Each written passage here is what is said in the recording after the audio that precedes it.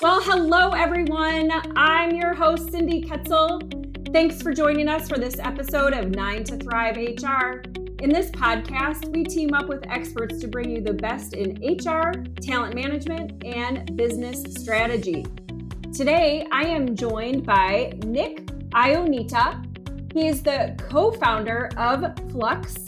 Welcome, Nick. Thanks, Cindy. Thanks for having me on. Yeah, no problem. We were so fortunate to chat with your co-founder, Max, last week. And he got a chance to tell us a little bit about how Flux will help with business strategies at companies. But I was curious, what we didn't really dive into was, can you tell me a little bit, Nick, about how you came up with Flux, how it came to be the idea that it is today? Yeah, absolutely. So Flux came out of a very personal experience and need myself, Max, and our other co-founder, Wei had. We were employees at a startup that became a very high growth company, which then became, through acquisition, part of Comcast. So it was this ride from 20 people to over 1,000, and then ultimately part of this huge global, Fortune 50 company, where we went from being the first individual contributors in our functions to execs leading very large teams in this business unit. And, we kind of found that when you're small as an employee and as a manager, you have line of sight to everything. Everyone wears lots of hats. This is typical in startups. And I think great company cultures can connect the work the company needs done with the career development of their employees. And this can lead people on paths they may not have seen themselves taking, either because they didn't know about it, or in many cases were even afraid to raise their hand for it. And I think the three of us and many others really benefited from that. And as a result, people stayed and had great career-defining experiences. They referred others who did the same. And it was a really beautiful thing. And it set the bar for me around what building something great and lasting meant. And then we became part of this massive company. And I was hiring for product managers all the time. I was running this large product team and just constantly feeling like I was behind. And we had all the resources in the world as a large company, but we were using LinkedIn to figure out, who existed internally that was outside of, that line of sight. And it just felt crazy not to know who was here, who could do something, or in many cases, because these were year-long plans, could be developed since it was far enough out. And, the default was always to recruit externally, bring new people in. And I think as a manager, one of the most frustrating conversations you can ever have is someone taking a job somewhere else who didn't know the role was available internally. And at that point, it's usually too late. So I actually started working with Max, who was running this huge customer success organization, on moving folks from there into product roles. And it became a wild success. I was facing this challenge of staffing a growing team with a highly competitive role to hire for in highly competitive markets like San Francisco and New York. And he had an extremely talented team who all couldn't be promoted to managers. There's only so many spots. So what resulted was this amazing chain of succession and retention every time we needed another product role. So that senior head would become 2 to 3 promotions. The external hire would be pushed down into a support role that was easier, faster, and cheaper to get. And this just simply involved looking beyond title and at what people were actually capable of. And I think my favorite story in all of this was we had a woman who was a classically trained architect, actually designing buildings, and wanted to get in tech, found herself in support. That's kind of where you land if that's, you didn't do engineering in undergrad. And she was a rock star and worked her way into more technical and customer facing roles there, and then eventually came over to product. And she just had this level of perspective and empathy for servicing customers that the average PM on my team didn't have. And at this point, she's still there, actually leading a massive portion of a product group that's much bigger than the one I left. So eventually, when we got together, we knew we were going to start a company. And this was the problem, or rather opportunity, we kept coming back to. How do you take that story and make it possible for everyone? So we built the tool we wish we had had as employees, and then ultimately as managers. And here we are building Flux. I love the story. It's always good for us to relate. It resonates with us when we hear something like that. Something that you said too, Nick, that really made sense to me was around the fact that you all were using LinkedIn to find internal candidates in your own company. That's crazy to me. So that makes me think then, how can we leverage kind of this idea of Flux? How can we leverage this culture of internal mobility within companies so that rather than employees leaving their existing employer when they want to try something new, we're able to retain them? Yeah, it feels crazy. Like I feel like anytime we have this discussion, because I think that's ultimately the goal. You want people to stay and develop, and I think a big part of this is about solving visibility and access. We're talking about people's careers, and I think most employees will self-direct to opportunity if they can see it. Believe they can access it, and have seen others do the same. But right now, that's really hard, right? Like we tell employees, when they start their jobs at a new company, they're told to take charge of their careers, but they aren't given the right tools, and then they're dealing with this mess of an external job board, which is a pretty insulting experience to go through if you've already been hired, politics, and just look at COVID, right? In these distributed environments, if you're on Zoom all day just doing your day job, all these personal networks and things that you would see outside your job have totally broken down. And so I think for a lot of people, there's just lack of tools. And if your next step isn't promotion, then what? It has to be easier to stay in advance than to leave and do it elsewhere. And in many places, it's just not. So, like, this is obviously at Flux with the experience we've aimed to give employees, acting as a career GPS that can show them paths to take, how to get there, others who have walked it. But I think the other piece here, that this is always a difficult conversation sometimes with people, but it's, managers understanding that there will be times where someone's best next step is outside your team. And as a shareholder, it's better that it's still within your company than somewhere else. So this idea of protectionism, is difficult because, the reality is they're being pinged by external recruiters. And if they're not happy developing, they're going to respond to one of those emails. So I think a big piece of this is that visibility, but it's also, if you have visibility and you can have these conversations and you can better access as a business the people that are there, again, through a tool like us, these can be planned transitions. So if the move is planned and you talk about it, a tool like Flux can help you also find a replacement internally, so that whole exercise isn't reactive. Right now it's like someone leaves and it's a fire drill, and that's not fun for anybody to go through. So there's a lot of things to solve here, but I think if you can do those things, it just creates a different culture that people start to lean into as they see success. Yeah, and you really got me in the gut when you use the word protectivism around managers and leaders, and they really want to hold on to their teams. So you talked a little bit about that, but help us for our listeners. How do you think we could get managers a little bit more comfortable with letting employees on different teams that may not have those resume skills, but they have other things to offer?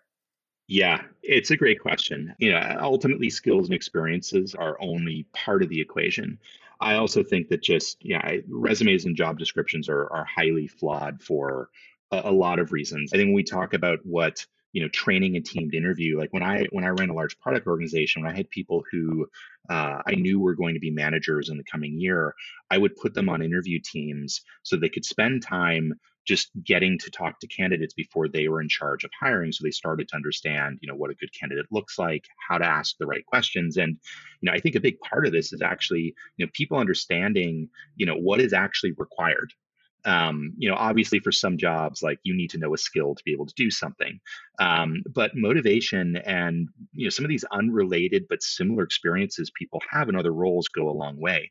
So taking the time to understand what someone has done and how they did it versus just relying on a job title is really key. I think we use job titles as a proxy for a lot of things, and they are, but people don't take the time to really understand, fine, this person's title was different, but what were they doing? So, like that example of, the sales engineer in Max's team, when I looked at that, it was, okay, what does a product manager do? Well, this person here, who's not a product manager, talks to customers every day.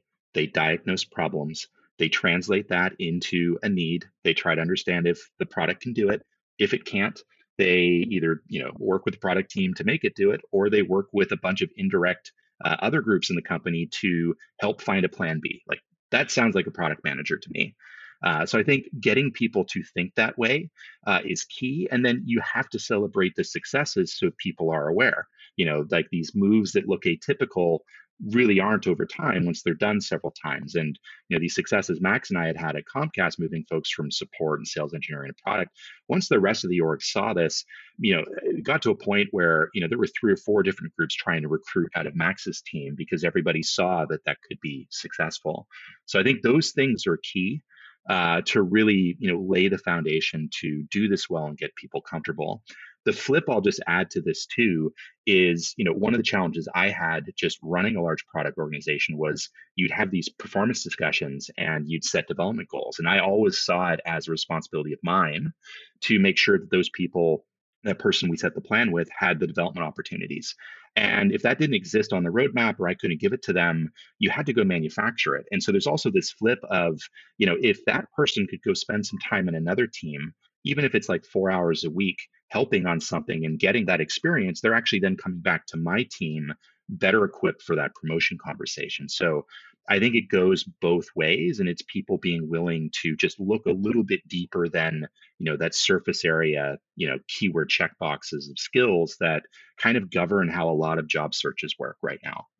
Yeah, I love everything that you just mentioned. One of my favorite concepts as of late is this idea of learning agility. And so, really, a lot of what you're mentioning is that adaptability and that flexibility, and I can transfer my skills. It's all very related to what you all are doing and proposing with your platform there. So, tell me then, Nick, from your perspective, what companies do you think are doing a good job of promoting a culture of internal mobility? Yeah. So I'll call it a couple companies that we work with that I think have been doing incredible work before we partnered with them, and then obviously are kind of scaling those efforts. The first is Uber. Given their growth over the years, perfect example of a company where there's always been new opportunity opening up, and people there have been encouraged to pursue it. And they had a lot of numbers, and they published this where at certain years, this has resulted in 30 to 40% of hires coming from inside and them actually investing in recruiters that solely focus on internal recruitment because they've seen a lot of success. When we first met their mobility team, they had also had a number of these rotation and assignment programs that allowed people to flex skills they already had in new contexts, for a short period of time. And there was a lot of data that were coming out of these programs that showed that those who participated in them stayed longer, just trying something outside your seat. So the focus with them now has been scaling these efforts to reach all employees. So we're working with them actually on this gig marketplace right now that's available to the entire company. And the idea being, you should be able to spend some time outside your seat, either getting to upskill somewhere else if you're not getting it in your seat, or getting to try something in a new context that you already know. And these things are highly motivating for people. I'd also call out Stripe. I've been constantly impressed with their focus on wanting employees to have these career defining experiences. How do we have somebody spend 10 years here? And managers really understanding that someone's best next step may not be within your team, kind of what I had mentioned earlier. And I think for them, this has created more of a safe and supportive environment for exploration of new opportunity. And now it's really about how do you make all these things visible? And then for them as a business, the benefit is, you've got people working on the most critical things at any given time because you're able to connect those dots. Yeah, thank you so much for sharing about Uber and Stripe. Those are great examples of companies that are doing a great job of promoting that internal mobility. And I loved you mentioned something about, giving folks an opportunity to spend some time outside of their seat. What a great way to label that. That's super. So we've got a lot of listeners, right? And they're a group of diverse listeners, all different levels, some, influencers, some are individual contributors, some are running the whole show.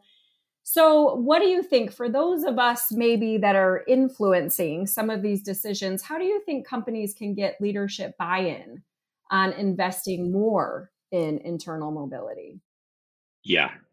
I think this touches on some of the earlier discussion, but ultimately, I think good mobility programs and cultures don't just keep people longer. They help the business address what it needs now while building what it needs tomorrow.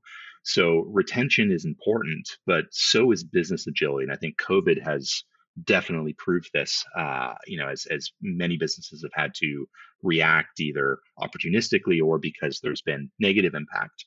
And I think, realizing that you can repurpose parts of your workforce or build hard to hire roles internally, which is allowing you then to focus external recruiting on the things that are easier to go get or you just have to go get because it doesn't exist, is game changing as a business. I think digital transformation, some of these things for large companies is really, really scary. But, we're in this place now where the data exists. A lot of this is connecting things. We believe you can collect that data through just providing employees engaging experiences and treating them like customers of a company. And from that data, then we can understand, how do we keep evolving this asset we have that's one of the largest expenses you're making as a business. I always think about this as, if recruiting is sales to get people into a company, there's really no analog for customer success, right? And we want employees to be successful, because if they are, the business is successful. So the more we can do that, the more we can understand what we have, the more we understand what it can become, the more agile the business becomes over time. And those are the companies that are going to do well in the end. And I think, as all these things, the ability to build a career again, like I think this is something our parents' generation did. Like, I don't know many people here that have spent 30 years at a company, but I think, if you can start providing those opportunities to people, like that becomes your brand as an employer in market, and your ability then to attract new talent, and, all the knock-on benefits of that just will continue to pay dividends. Yeah. And what great value proposition for companies that are investing in this idea of building your career internally. Great, Absolutely. great way to think about it.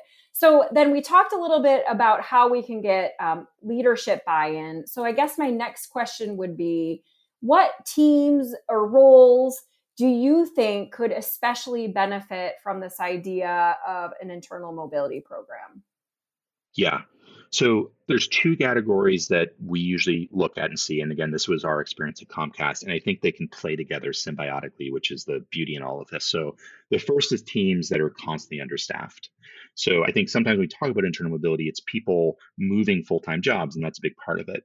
The other part is, just literally allowing people to do fractions of things, or, something outside their seat, like we had mentioned. And so, if you think about teams like product management, operations, and so on, they're competitive jobs to hire for, and there was always too much to do. I've never heard of a product team that's been staffed correctly and can just do everything it's needing to do. And a lot of the work is also in project-based environments, which means you don't always need full-time heads for everything. So tasks can be broken off where folks from other teams can lend a hand. And so back to that question about training managers to think beyond the skills and experiences. What a great way to do that, right? You have somebody from different teams lending a hand, getting a product launched, or something like that, right? And these can be, small tasks. And then you're starting to get to understand how those people work, how those skills and things can translate, and where there's benefit and diversity in what you can create within that team if you started bringing people over from this other group. The flip are those teams then who tend to have lots of high performers, but little room for promotion, right? So this is support, customer success, and so on. These employees have a level of empathy and understanding for the product or service that's highly valuable to other groups. And a lot of those skills can transfer, and many have willingness to try new roles, but if they haven't seen people make the move, they don't believe they can. So we see a lot of success, again, like with roles like support or sales engineering, contributing to efforts being run in other kind of business and operational teams. And I think these are groups that usually exist in a lot of companies, and they're great places to start. That's great. Thanks, Nick. Great explanation about those teams and roles. So I have to ask, what do you see for the future of Flux? What do you think is next? Where will you all focus your efforts in the next year and maybe even beyond? Yeah, I mean, obviously, work is going through a pretty massive rethink right now. And I think, most people have been focused on the oxygen level issue of like, when do we go back and how? And obviously, that's important. But I think there's obviously an opportunity to rethink how we staff. In many cases, time zone may be all that matters. But the embedded challenge we're seeing that's going to emerge is the counter to all this flexibility, both the employees, being able to work from anywhere, but also companies being able to go recruit new markets they never did that they can be more competitive in. The flip to that flexibility is that lack of visibility we were talking about. And, are we creating class systems between those who are in the office and not? I think we're very focused right now on helping people figure this out. And the companies who can both hire and develop employees from anywhere will be the ones that win out in all of this once the dust is settled.